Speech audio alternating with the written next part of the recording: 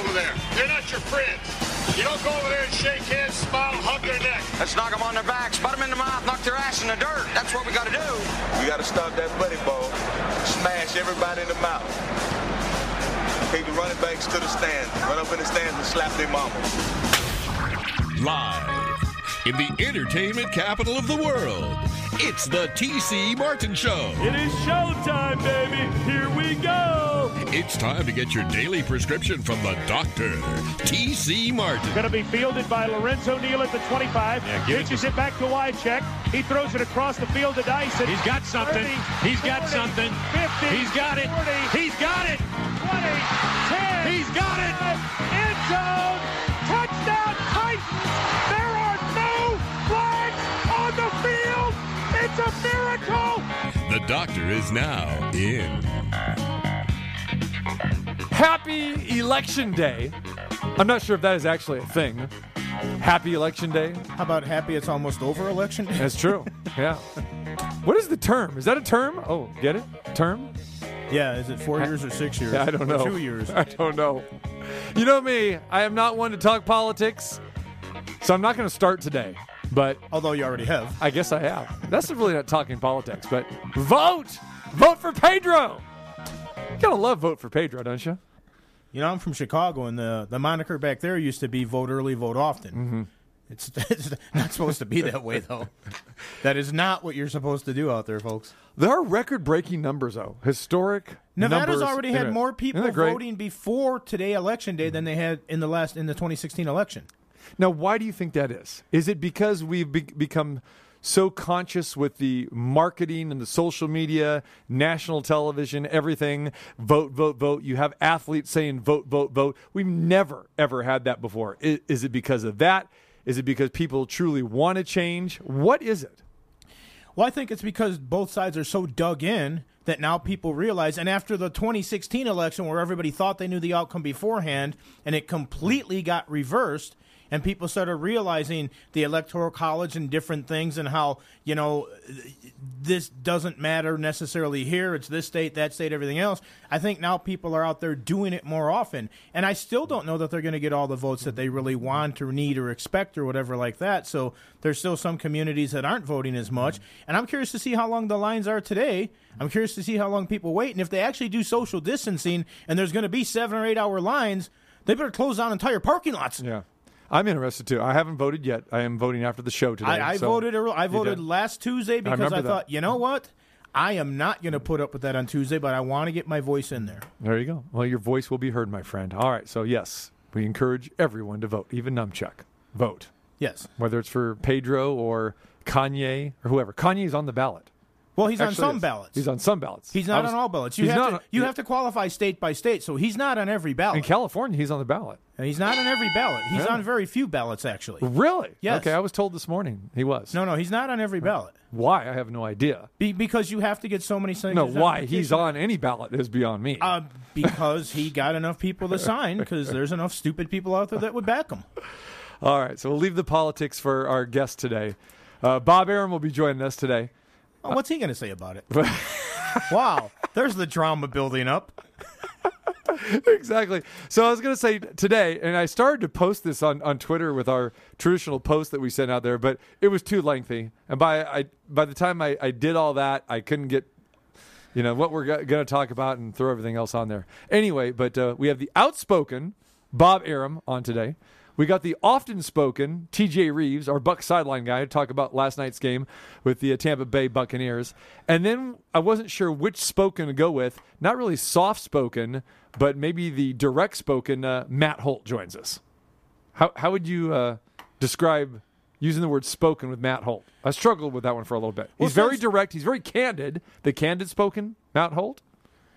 Well, it's kind of like that. Since it's election day, how about talk softly but carry a big stick? Yeah, could be. I mean, he what he has to say is very important in that, but he doesn't necessarily pump his chest and jump up and down screaming it. Right.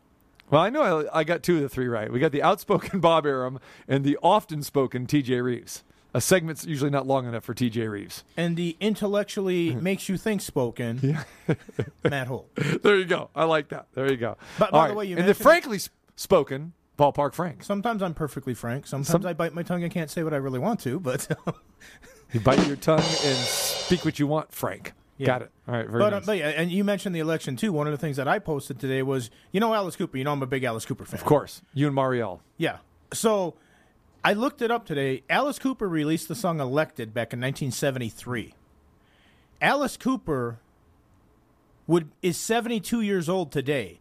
If Alice Cooper was running and was elected, he would still be younger than the two guys we have that one of them is going to be president again. At 72, he's still younger than the other, yes, I'll say it, in my opinion, clowns running for office. Is this really the best we have to offer the free world?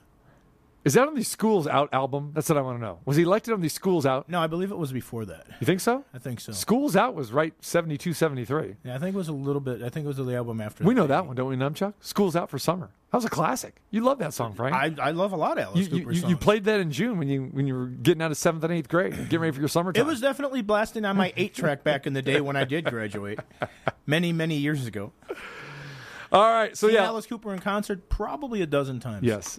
And just a little teaser. We'll have Bob Arum coming up with us next hour. Remember, if you don't know already, the show, 2 to 4 p.m. now. Yes, we've expanded to 2 hours. Nonstop sports talk coming your way. Yours truly, Ballpark Frank, making it happen here as well. Hit us on Twitter at TCMartin21, at VGKFrank21. Bob Arum will talk about the Lomachenko-Lopez fight from last weekend or 2 weekends ago. That was something special. And again, Matthew Holt will join us. We'll talk about the gaming side, and we'll touch on the NFL and, of course, UFC. Matt, our UFC guy, as well, too, so we'll dive into that, specifically talking about Anderson Silva.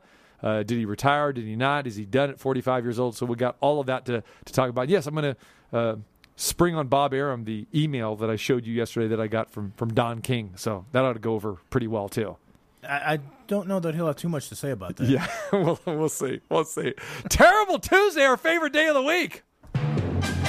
It's Terrible Tuesday. That's terrible. Things gone wrong in the sporting world. That's a terrible idea. I want to know what the hell he's smoking. Something stinks in here. That's terrible. It's Terrible Tuesday. Things gone wrong in the sporting world. All right, we talk a lot about the NFC East, which we call the NFC least. Well, with the New York Giants' loss last night to Tampa Bay, the NFC East is now 2-16 against teams in other divisions. They're now 1-12 in road games. They're now 1-16 versus teams with winning records. The first division with no team having 3 or more wins through the first 7 weeks of the season. Last time that happened, my friend, was 1970. Yes, this division is pathetic. It is atrocious. And to think that the Philadelphia Eagles lead this division now with whatever, was it 2-4-1, 3-4? I don't know what it is, but they seem to be the class of the division. We talked yesterday about this with Steve Berline, our quarterback guru, the former quarterback, who's with CBS. And he said, I can't believe Carson Wentz is this bad. This whole division is atrocious. And we saw it again last night with Daniel Jones just succumbing to just the moronicness, if that's even a word, which I know it isn't. But this division, it's hard to watch. I can't fathom it that one of these teams will be hosting a first-round playoff game. Well, and the amazing thing is you mentioned that the person that said, I can't believe Carson Wentz is this bad, he could have said, I can't believe Carson Wentz is this bad and still might be the best quarterback in this division on the best team in this division. Yeah, that division is absolutely laughable. It's a joke. It's almost criminal, but that's the way that things are. Maybe one of them does catch fire, but right now it's still well under 500, and they could easily end up that way. Philadelphia right now is the class of the division. Oh, and by the way, for Cowboy fans out there thinking that, oh, well, you know what? Maybe things will turn around a little bit. Andy Dalton's going to come back. Andy Dalton just tested positive for COVID. Right. So even if he was going to come back from the concussion, he's still not available. This division is an absolute embarrassment to the NFL. NFL least might be understating it. I've never ever seen those type of numbers that I just read there. 1-12 in road games, 1-16 versus teams with winning records. First division, not for a team not to have three, the leading team to have more than 3 wins for the first time since 1970. Those are just bizarre stats. Incredible stats. Incredible, horrific stats for teams that have won Super Bowls, that have been to Super Bowls. I mean, we're talking about the Giants and the Eagles and the Cowboys, all of these teams, even the Redskins, they've all won Super Bowls. They've all been, pretty prolific in recent times as well. To see all of these teams go in the toilet, it's amazing. It's incredible how bad these teams are. And what's the common denominator? They all have horrific coaches as well, too.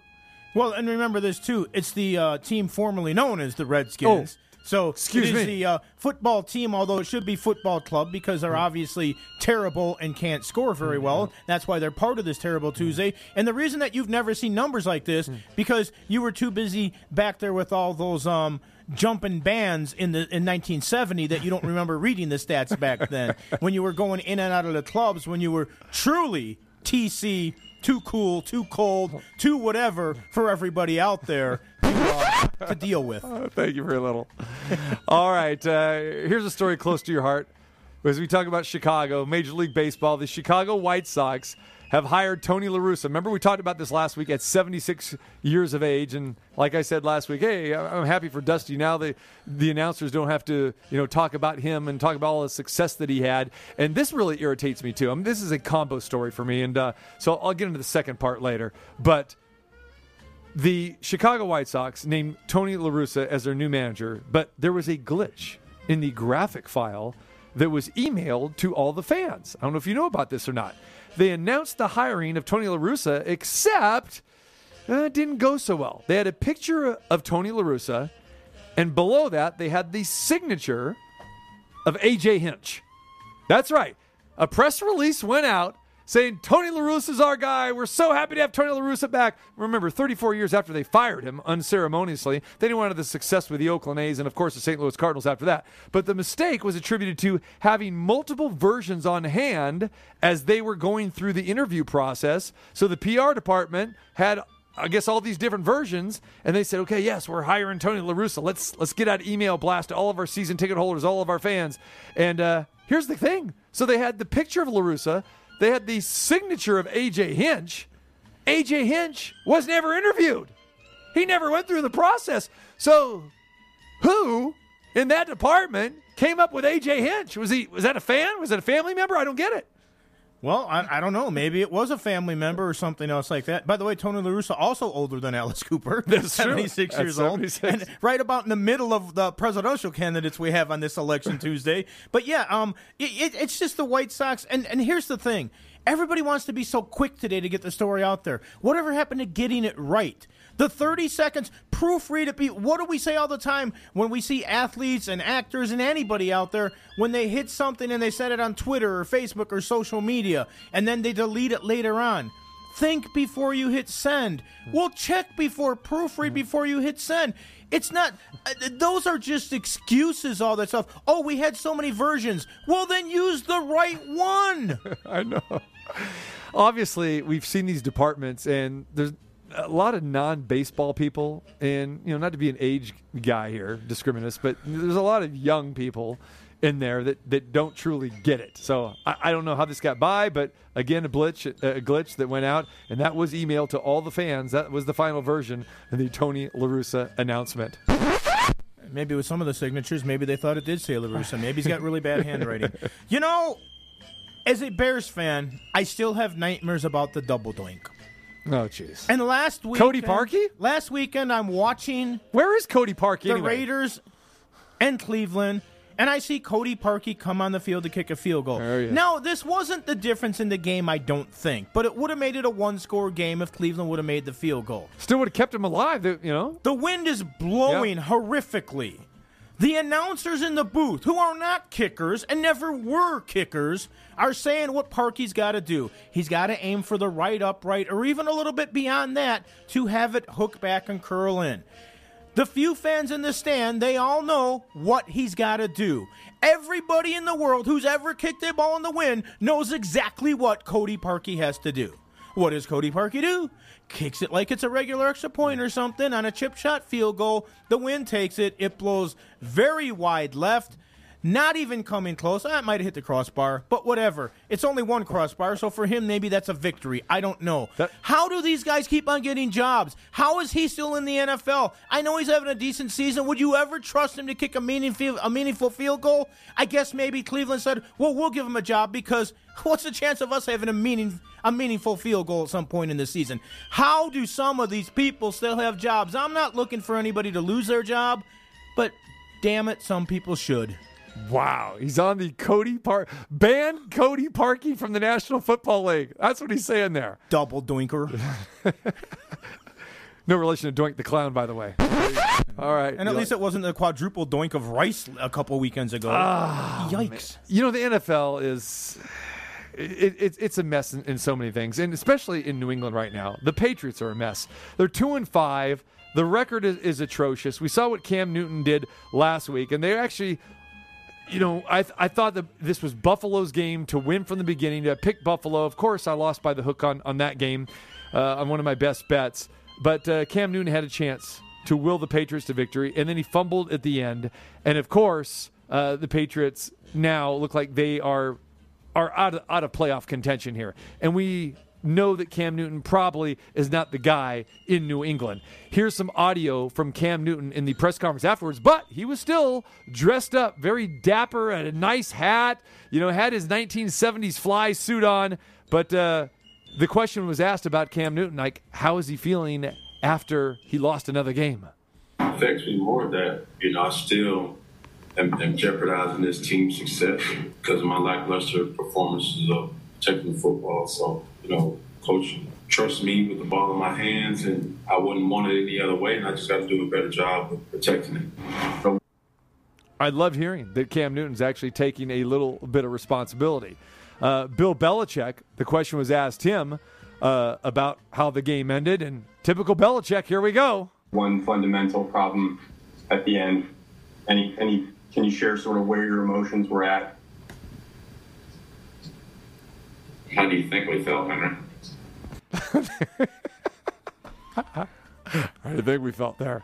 You got to love a Belichick press conference, don't you? The only bad thing about that press conference was because of him having to wear the mask. Because I would have loved to seen the facial expressions. Right. Because the eyes were already burning holes through. You heard the delay there. He was like, he wanted to say something even a little bit more than that. Right. But it basically came up with. And you mentioned the fly suit. Well, he should be wearing fly suits because he's playing on the field attracts flies. Oh, I like it. All right, let's stick with some TV here from the NFL. So I'm watching the Saints-Bears game, as I'm sure you were, Frank. Joe Buck and Troy Aikman doing the call on this game. And there was a point in the game where the Bears couldn't really do much of anything, and they had the ball on their own 25-yard line in the fourth quarter. And Troy Aikman... and it was early in the fourth quarter, was actually conveying that they actually go for it. And I'm going, why would you say this, Troy Aikman? Here's a little audio from this game at this point in time. On third down and 3, the handoff won't get it.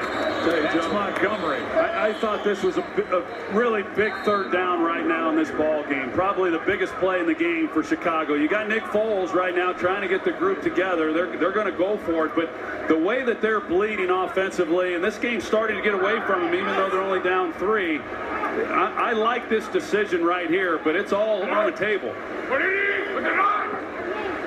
And they may not snap it.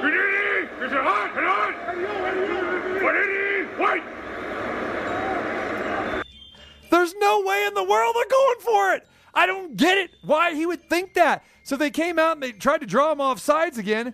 They're bleeding offensively. They can't get a first down. The game is getting away from them. Why would you punt from deep? Or rather, why would you go for it deep in your own territory? That's insane. So after the punt, Troy Aikman, he's still in the same booth, the same position. Now he's probably trying to figure a way how he can back out of this. What does this sound like? They need something. They need a shot of life here. Yeah, it's a huge risk, right? If they go for it there and you don't make that, then well, good luck in the firing line, if you're Matt Nagy. But the third down, I'm sitting here saying, wow, this is really important for them. They're backed up. They've got nothing going. The Saints, fortunately, the Bears defense has held them out of the end zone, but this game's about to get away from them, and yet they didn't pick it up. So I would not have been shocked had Nagy have gone for it. So that's how he backtracks. I wouldn't have been surprised. He was advocating like it was a no-brainer that they should go for it. What am I listening to here? Well, you're listening to a guy, like you said, trying to backtrack. Of course he wouldn't have been surprised because that's what he thought they were going to do, and that's what he said they should do. But, yeah, has he watched the Bears' offense? Has he seen the way that they've been playing? Their running game is pathetic because they can't stretch the field. They don't throw the ball downfield at all. Therefore, the defense is always up there protecting against the run. But, yeah, Troy Aikman, this is a guy who didn't really know what he was doing, who didn't know what was going on in the game. And he blew the call, and then he tried to cover it up. And by the way, what did he say? Did he say, Nagy in the firing line? Yes. Would that be the unemployment line, or did he literally think that he was going to be put in a blindfold and take out to the firing line there? Not sure what the firing line is. All right, let's stay in the NFL because the NFL fashion police are at it again. Oh, no. Did you see this story? No. Pittsburgh, undefeated team. The only one I believe left in the NFL right now. 7-0. Steelers playing very well. But Juju Smith-Schuster and running back James Conner, well, their wallet is $5,000 later this weekend, my friend, because their socks showed a little bit of skin between the socks. They actually showed like the kneecap. Yes. And you can't do that. Uniform the socks police. must be all the way up. They said there was skin showing. Henceforth, gotta find these guys. $5,000. Who cares? Seriously? They show Schuster out there on the field. It's literally like an inch or something that you can see of skin when they're running and when they're bending. When they're pulling them up, it actually covers it. But the NFL, nope. You're rookies and you're on those rookie contracts or kind of still new players. No, they still make a lot of money, and $5K is not a lot. But $5K because their socks weren't completely up on their legs. Come on, NFL. Seriously? This is what you have to worry about? Concussion protocols, CTE, all the stuff that's going on with you? Look at those socks. We see skin. What is this? The 1920s with a bathing suit on the beach or something? How dare you show kneecap? So this is a topic that's really close to my heart because when I was in Green Bay, a very good friend of mine who used to be on my show quite often, even co-hosted a couple days a week with me, former Packer, you may remember, Johnny Gray. Okay? Johnny Gray's job was the uniform police. So every team, actually the NFL hires someone, and it's always, I don't say always, but usually a former player, and that's what Johnny Gray's job was. To go on the field before the game, he would go out there with his notepad, binder, a clipboard, and write down and find these guys. And he would actually have to go through during warm-ups and kind of slyly go through everybody and everything and find these guys. And the players thought, hey, former NFL guy, man, you're cool, this and that. And he was the uniform police. And this is a thing, like you mentioned, a thing that these guys take very, very seriously. And it is a little bit crazy, but I actually got to witness this on the field with him many, many times, and I was kind of blown away by all this. Well, and I guess what you're telling me here in a roundabout way is that Johnny Gray was on this island because when it comes to the fashion in the NFL, there is no gray area. There is, true. There is. All right, Frank, this is going to be close to your heart here because I know how much you love tennis. The UMass women's tennis team felt the heavy hand of the NCAA. UMass self-reported a violation. Actually, this was a clerical error regarding an off-campus phone jack. Now, the UMass women's tennis team had to vacate 3 years of victories and the school's very first conference championship in the Atlantic 10 in the last 15 years. You know why? Because they didn't pay a $252 phone bill, and this is considered impermissible financial aid. Can you believe this? The success of the tennis team, because they had a phone jack, they were letting their players make phone calls, and the bill exceeded an amount that they're not allowed to make these calls. $252, you vacate 3 years of victories in a conference championship over this? And meanwhile, my friend, let me throw this at you. While we are going through this, it's purely still okay for us to look at Arizona and Louisville and LSU and Kansas and men's basketball as they continue to have pay-for-play schemes and have federal wiretap investigations, but nothing's happened to them. But these poor women, these poor tennis players have to vacate these victories in a conference championship. Why? Because of a phone jack. You asked me if I can believe this. It's the NCAA, so I can absolutely believe it. Do you remember years ago when Boise State got not a big suspension, but they got a little slap on the wrist for some violations that they had?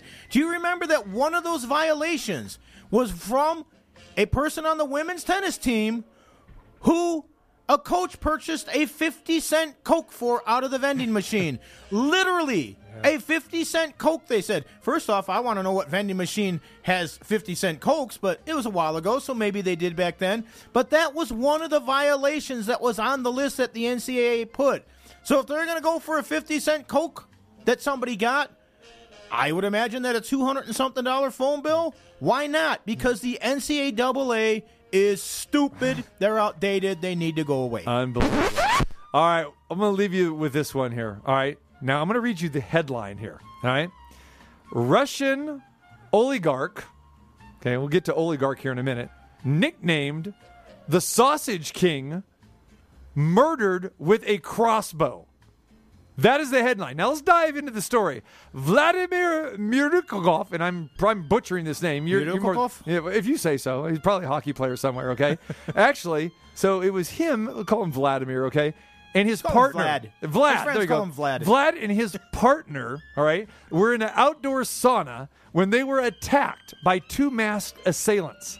The woman, we find out it was a woman, the partner. That's a good thing, I guess. Hunger Games. Yeah, there you go. The woman managed to escape through the window and call the police. Detectives found the body of Mr. Vlad, who owned Russia's largest meat processing plant, in the sauna with a crossbow next to it. So now let's examine this, okay? So we have the oligarch, all right? And an oligarch, if you look that up, you know what that is? I guess that's a ruler. Yeah, it's a ruler, right? It's like some kind of a czar or a leader of the community. Or a rich man, I guess, as well, okay? A very powerful person. Right. And then, of course, we have the Sausage King, not to be confused with the Abe Froman. Help you? You can sure as hell try. Hi, I'm Abe Froman. Party of 3 for 12. Is there a problem? You're Abe Froman. That's right. I'm Abe Froman. The Sausage King of Chicago. There it is. Not to be confused with the Sausage King of Chicago. That great movie, right? Exactly. All right. The partner's a woman. They found the body in the sauna with a crossbow next to it. Wouldn't it be in the body? If the detectives were there, why wouldn't the crossbow be in the body? But I was just amazed at this headline that a Russian oligarch nicknamed the Sausage King murdered with a crossbow. Well, the crossbow wouldn't be in the body. The Why arrow not? from the crossbow would be in the body. Correct. The crossbow would be sitting next to the body That's a good potentially. point. So that could very well make sense. Okay. And as far as Vlad, instead of being Vlad the Impaler, he was Vlad the Impaled, is what it sounds like to me. So yes, a very sad story, but I guess long live the Sausage King is no longer appropriate. I just thought that would be. I mean, let's talk about the headline. To me, that's headline of the year material right there. It's right up there. Yeah, it's right up there. All right, you got something else you want to send us out on? Well, since it is election day, okay, I found this and I thought it was apropos because we don't have to wonder what the results are because I can tell you right now. Okay, because we already know because Betfair.com has it figured out. They recently had a horse race. Really? Biden time took on Super Trump. And down the stretch they come. It's Biden time and Super Trump. It's Biden time and Super Trump. Super Trump had a big lead. Biden time made a big stretch down the way. They were going neck and neck. It was a head bob one way or another. And Biden time by a nose wins. So Biden beats Trump by Betfair. There was action on it. By the way, you think that there's not interest in this election around the world? Betfair in the United Kingdom has $352 million wagered right now on this election in the United States. Oh, yes. So remember, over there you can bet it live. By the way, this was at White House. It was the White House Stakes at Longfield Park in the UK. I want to know what Biden time paid. What did he pay? I don't know, but I like what the announcer said at the end of it. And in the end, it's Biden time by a nose. Not so sleepy today. Wow. Right. So it wasn't Sleepy Joe. What would they say if Clinton was in this race and won? Won by a cigar? Clinton gonna go smoke a cigar afterwards. If you got Terrible Tuesdays, you can hit us on Twitter at TCMart21 at VGKFrank. When we come back, we visit with our guy in Tampa. He's a little happy tonight, or maybe he's not so happy the way the Bucks played yesterday. Does Brady need a new helmet? He might need Smashed it on the sideline. He did, exactly. We're going to get into that with TJ Rives coming up next. The TC Martin Show is back. Yes! Yes! What are you doing? It's just a halftime. Yes, this is my favorite part of the game. TC Martin. Yes! In the face! The doctor is now in.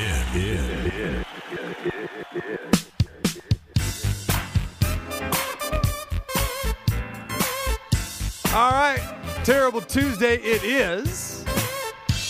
Don't forget, next hour, Bob Arum joins us. Top-ranked boxing, Matthew Holt will join us as well. TJ Rives coming up very, very shortly here. Your phone calls, always prevalent, 221-7283 outside of the Vegas area, of course, the area code 702. All right, our man in Tampa, there he is, fresh off the Buccaneers victory last night on the road, the Bucs sideline guy, TJ Rives. What's going on, my man? Happy to help you be 500 on callers in this segment, my friend. Initials brother from another mother. And wasn't it great on Monday Night Football that the Bucs had them all the way against those one and whatever New York Giants? Wow. Hey, and wow, I'm sure we have lots to talk about. Yeah, remember 500 would be in first place in the NFC East. That's true. TC in the lead right now in the NFC East on this segment with the callers. Yes, and I am well aware because I have a bunch of different friends and acquaintances, not only in the New York media, that were trying to throw things, objects, bricks, whatever at the TV on the two-point conversion that I'm sure we'll get to. But the Buccaneers nowhere close to covering that 12.5-point spread last night, which you boys were always very interested in out in the desert. All right, so what's the deal here? No, Brady was calm. He was cool. He was even irate at times. The Bucs did get the job done, and I know that there are a lot of people out there that Bucs players even said, hey, you know what? And maybe even Bruce Arians admitted this. This is a game we probably wouldn't have won last year. But because of Brady and maybe Gronk and just this mentality being held to a higher standard here, the Bucs pushed their way through. It was ugly. They won 25-23. Why do you think they struggled so much with the lowly Giants last night? I think there were two or three factors. The first one is New York has played almost everybody in the last 4 or 5 weeks tough. They have begun to figure some things out. The offensive line was better, even with a couple of inexperienced players, and maybe even better than what the Bucs would give them credit for before that game began, and they were actually able to run the ball some. One of the recipes leading into this game was if the Buccaneers turned the ball over and had penalties, that kind of thing, that you were going to make it much tougher on yourself. You were going to energize the other team. Lo and behold, Ronald Jones gets hit and fumbles at the Bucs' own 10-yard line, and it's an easy touchdown opportunity to give the Giants confidence. But in the end, in the second half, when they made the adjustments, they got 2 interceptions off of Daniel Jones, which, by the way, since his first start last year, which was a win against Tampa Bay in Tampa, to right now, this second, who has the most combined turnovers, fumbles, and interceptions in the NFL? That would be Daniel Jones, who threw 2 more picks last night, and it opened the door for the Buccaneer comeback. And you saw it last week firsthand in Las Vegas. If Brady's got multiple chances in the second half to go get touchdowns, they're eventually going to get touchdowns. And Gronk got one, and Mike Evans made a spectacular catch, and they did enough to win that game. We know that talent can get you into the NFL or any other professional league, but then it becomes more than that to become a winner. Is Tom Brady teaching this team and these younger guys how to win? Because he's not afraid to get in a lineman's face or in another player's face or a coach or something like that. He demands perfection. He demands the best out of them. And it seems like maybe some of these guys, maybe they're not used to it, but they're responding to it. And how do you say no or not take it to heart when Tom Brady gets in your face with everything he's accomplished? That is a great point. This is why you have VGK Frank on the show, TC, to not only keep you sane, but to have some points like that one. And here's a perfect example. The receiver they were using last night, not a household name, not on anybody's fantasy roster, Jaden Mickens, number 85. He knew over the 2 or 3 days of practice leading to this Monday night game, he was going to start. He was going to get a good opportunity to be out there because of the injury to Chris Godwin. And they coached him up, they talked him up, and I'm sure Tom Brady talked him up on this is your time and an opportunity on a big stage here to make a couple of big catches. He caught the 4th down ball in the second half to keep a drive alive. He caught another key 3rd down ball. Again, not the difference maker, not the reason they won, but to Frank's point, that's a guy that they coached up and a guy that's listening to what the Hall of Famer Brady is having to say, maybe even loudly during huddles, during the sideline talks, things like that, as the Bucs got on the same page.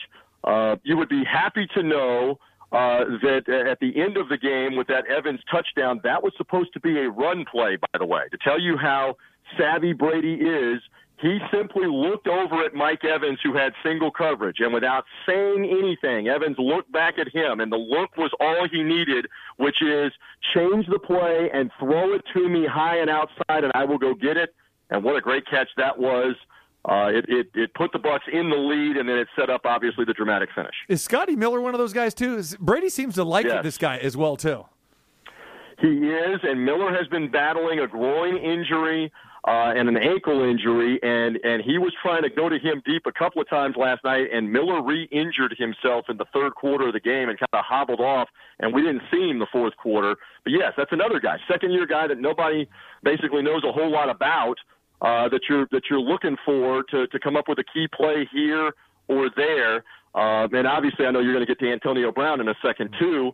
When you bring him in, you only have so many footballs that could go around, but the Bucs have so many different guys that can get open. They even went to the second tight end, Cameron Braid, a couple of times for key catches last night. I mean, one thing is for sure, if you get open in space, he's going to find you more times than not, and that's what the Giants found out last night. All right, and I will get to Antonio Brown. Thank you for producing the show, by the way. But before I do that, I want to get your thoughts on, we talked about a temperamental Tom Brady. We saw him throw the helmet down last night, and you can see, and we've seen this in the past too, not just with the Bucs, but with New England as well, where he just, he kind of loses a little bit. He's fired up. I understand that. In your short time with him as the Bucs sideline guy, have you seen the temperamental Tom side of him at all in person yet? Oh, yeah. Well, I mean, and we saw some of this even in training camp, because you didn't get preseason games, where he began to get on guys.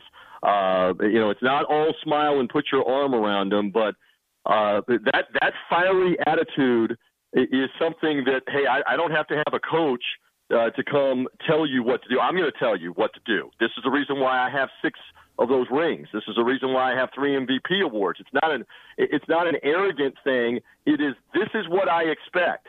This is where you have to be. This is the level that we have to practice at if you're going to win championships. So yes, the fiery side is definitely there. I think he was mad, guys, at himself on 2 or 3 occasions last night. He had Mickens on a long one in the first half, and he just missed the throw. And he had a couple of other open receivers either in the flat or down the field, and he just missed the throw. So I think he was a little upset with himself on some of the accuracy last night, too. All right, he is TJ Rives from Tampa. He is the Bucs sideline reporter, great friend and great friend of the program as well. You brought up Antonio Brown. Here it comes. He had to sit out the first 8 games of the season, and lo and behold, we're going to see Antonio Brown in a Bucs uniform. We're going to see him against the Saints, against Drew Brees and company. It's going to be great. Give us your take about Antonio Brown basically staying home in Florida, signing with the Bucs. What do we expect to see, and is he going to have a short leash with not only just Tom Brady but Bruce Arians, but what about the upper management with the Buccaneers? Yeah, and I think that's the bigger point, is what's the tolerance here. Bruce Arians called it no leash. He has no leash. I mean, there is no wiggle room here on any kind of mistakes or any of the things that we've heard about. The problems, obviously, that were well documented last year during Hard Knocks with the Raiders, where he didn't want to practice, and the whole thing with the helmet and everything that was happening with that. One of the most interesting parts of this is it's now come out, and Tom Brady has confirmed this, that Brady's really taken him under his wing. He had him staying with him for the brief couple of weeks that he was in New England, staying at his home in Boston with Giselle, with the kids, trying to mentor Brown on you've got to behave.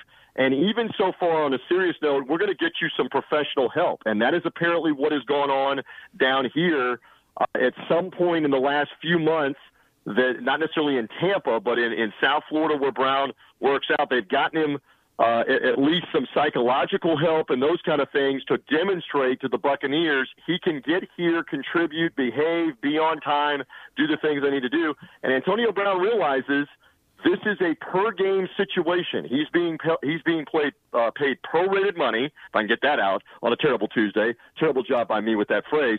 Prorated money for him means you screw this up, and they could get rid of him just like the Patriots did after a game or two, and it'll be done. So I don't think that will be the case. And Bruce Arians, by the way, has already said today in his comments they believe he'll play at least 15 plays, if not more, in this Saints game, that they believe he's physically ready to go. That's going to be a wait and see, but they believe he knows enough of the playbook to be out there some and be a threat against the Saints Sunday Night Football. See, that's what I want to ask you. You talked about Bruce Arians with no leash. Does he have that type of discipline, that type of hammer? Do you think that he can do that? Because we know Mike McCarthy doesn't have that. Yeah, that's what I want to know. I don't think it has to be him.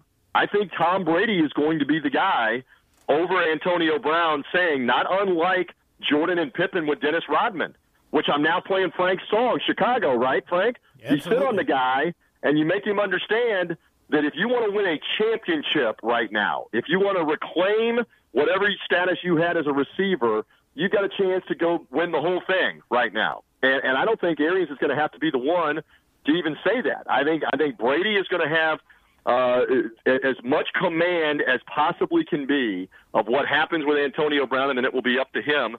And Rodman did behave, but as more than one person has pointed out in that analogy, when I keep bringing it up, Rodman may have been nuts, may have been crazy like a fox with what he was doing with the wedding dress and the wild-colored hair and all the stuff. But Rodman didn't have the legal problems away from basketball, at least that we knew of while it was going on. Antonio Brown clearly has had those, still has court situations coming. We'll see. We'll see how this works out, but here we go.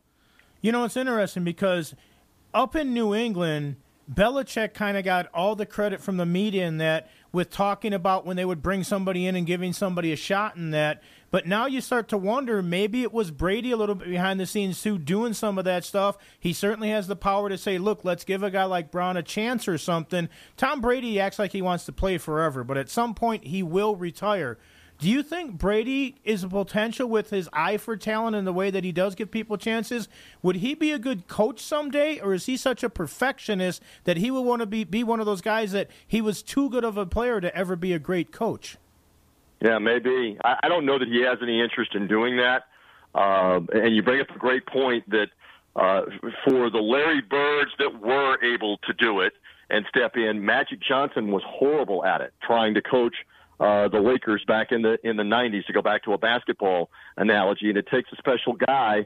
Wayne Gretzky tried it for a little while too, the greatest of the greats on the hockey ice, and had some success, but it's a different realm. But it's a good point. It's something to ponder about him, with more than just executing X's and O's, understanding talent, understanding how to evaluate talent.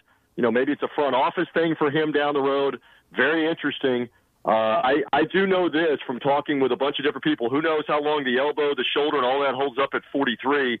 But the people that are around him are wowed and amazed and just continue to say he's throwing the ball and operating like he's 33, not like he's 43. So who's to say that he can't play another season, another couple of seasons at a very high level like this? And Buck fans certainly hope that will be the case.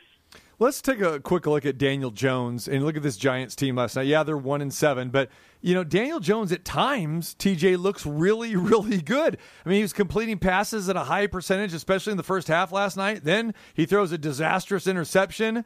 He led them on some successful drives in the second half. Actually had a chance to win this game. And then he implodes with that pick at the end. We know he's from Duke. We know that he panics. But what do you think, big picture, with this guy, Daniel Jones, as the quarterback of the Giants? It's a real uncertainty for them, and it's not unlike what we had with Jameis Winston, which is, and it's half joking but mostly true, he keeps both teams in the game. He will make spectacular plays with his feet or with his arm that make you say, okay, there's the potential that we can win with this guy, and then he makes throws that are unexplainable. That just are, at this point, as many games as he started, he made a couple of throws last night that were just bad, that were just awful, with a guy hanging off of him, that kind of stuff. Missed wide open Sterling Shepard on a long one in the third period that the New York fans are going crazy, saying, see, he can't throw the deep ball with any accuracy. So, yeah, it has been a struggle for him. Again, it's a year coaching staff. Jason Garrett, the Cowboys coach, working with him, so you do see flashes of it. But isn't it interesting that both New York teams are awful? And by the way, the Jets, Patriots, we can smell it from Tampa. You can smell it in Las Vegas. The Jets, Patriots is Monday Night Football next week with Sam Darnold with the winless Jets on Monday Night Football next week. So both the New York teams really trying to figure out, does the guy that we have the goods to be an NFL quarterback? And I don't think either one of them have the answer right now. I want to move over to the West here a little bit, too. And this we didn't get a chance to talk about this yesterday, but a crazy game with the Broncos and the Chargers. I gave up. I really wasn't watching much of this game because there were more competitive games there in the afternoon, that I was watching, especially, that Saints-Bears game Frank and I were talking about. But I was shocked to see the Broncos come back and win this game 31-30. The Chargers blow it again. They led 24-3 at one point during this game. Denver had 60 first-half yards. They had 2 rushing yards in the first half. Think about that. And then they came back. Now, we know that Herbert's doing his part for the Chargers, but 4 straight games now with the TD, that's amazing. But now when you look at his team, they've now lost 3 games this season after having leads of at least 17 points. Incredible. It is incredible. And now all of a sudden people are saying, okay, Anthony Lynn, are you on the chopping block? You look at this team, though. They got talent, and we've seen it, last year. And then them, leaving San Diego, playing in Carson. Now they're in SoFi Stadium, obviously without fans. It's a good thing they're not playing with fans because literally there'd be 25,000 fans there to see a Chargers game because there's no love there in L.A. But this is a pretty good football team. Before we thought it was Phillip Rivers. Now I'm thinking that this is just about the Chargers. What is your take on this? I saw them at field level back, in the third game of the season, I believe it was, third or fourth week of the season. And Herbert has got talent. There is no doubt he's big. He's mobile. But I believe that was the 5th time this year they had at least a touchdown lead in the fourth quarter and could not win the game. And so, unfortunately, this is pro sports. It's a bottom-line business. And Anthony Lynn may be the nicest, most compassionate of guys, but you're judged on what does your team do game in and game out and season out. And when you repeatedly cannot finish games off and you cannot find a way to win and you cannot find a way to scheme or adjust and hold the lead, that is spelled coaching. And he's ultimately going to be responsible here because you're right. They have some talent. They don't have Melvin Gordon there anymore, and they lost Eckler in the Tampa Bay game who hasn't been back. But their running game hasn't fallen off that much. Defensively, I know Bosa has been out with a concussion recently. He didn't do much in the game against the Bucs. Hasn't done a bunch this season as one of their draft picks, but still, for them to repeatedly lose like they have with the lead over and over again, that comes back to being able to find a way to win. And you bring it back to the Buccaneers game last night. Find a way to make one more play. Find a way to make the interception. I mean, I could not believe they allowed Jones to convert the 4th and 16 against that defense that you saw strangle Derek Carr in Vegas, but they did. And then a great catch by Golden Tate in the back of the end zone. Just real quick, I want you guys' thoughts on this. I mean, if it's a weird 2020 year. It's bizarre. It's crazy. But if Golden Tate makes that leaping, toe-tapping catch in the back of the end zone, it would have been like an earthquake at the Meadowlands with the fans erupting for Big Blue. And then on the 2-point conversion, if you'd have had 75,000 there where they picked the flag up, those refs would have had to have left in an armored car, brother, to get out of that place to pick the flag up. So it's just weird that we don't have fans. All right, he is TJ Rives. You can also, not only the Buck sideline guy, but does a great job with Compass Media College Football Game of the Week there in the SEC as well, too, my friend. So we'll look for you with that. And, of course, several podcasts, 3 Dog Thursday that I participated in. There you go, picking that Vikings game over the weekend. Thank you for the Vikings. Okay. TC gave the Vikings over the Packers. You called that one straight away last Thursday.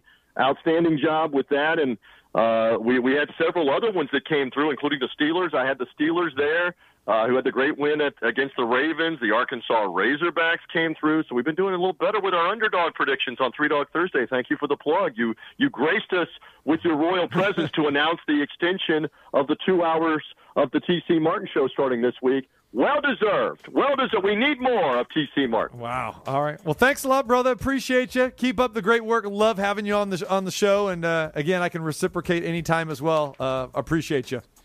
And this was tame on a terrible Tuesday. You didn't beat me up too much because my Bucks are 6-2, so that's good. No, this is a good thing. And I like them. They were good to me on the money line, so there it is. All right, brother. It's all about the green. Be well. There he is, TJ Rives, our Bucks sideline guy. Always good. What a shame we didn't get a chance to bring up the Bears' stupid wide receiver. Yeah. We still got time. We got another hour. What are you talking about? No. We got other stuff to get to. There we go. Listen. We're going to talk to a guy that actually knows guys that know how to fight and don't take their bare hand to punch somebody in a helmet. Exactly. All right. TC Martin Show. 2 to 4 p.m. each and every day. Next hour, Bob Arum joins us. Matthew Holt. More NFL to talk about. Ballpark Frank, yours truly, right here, TCMartinshow.com.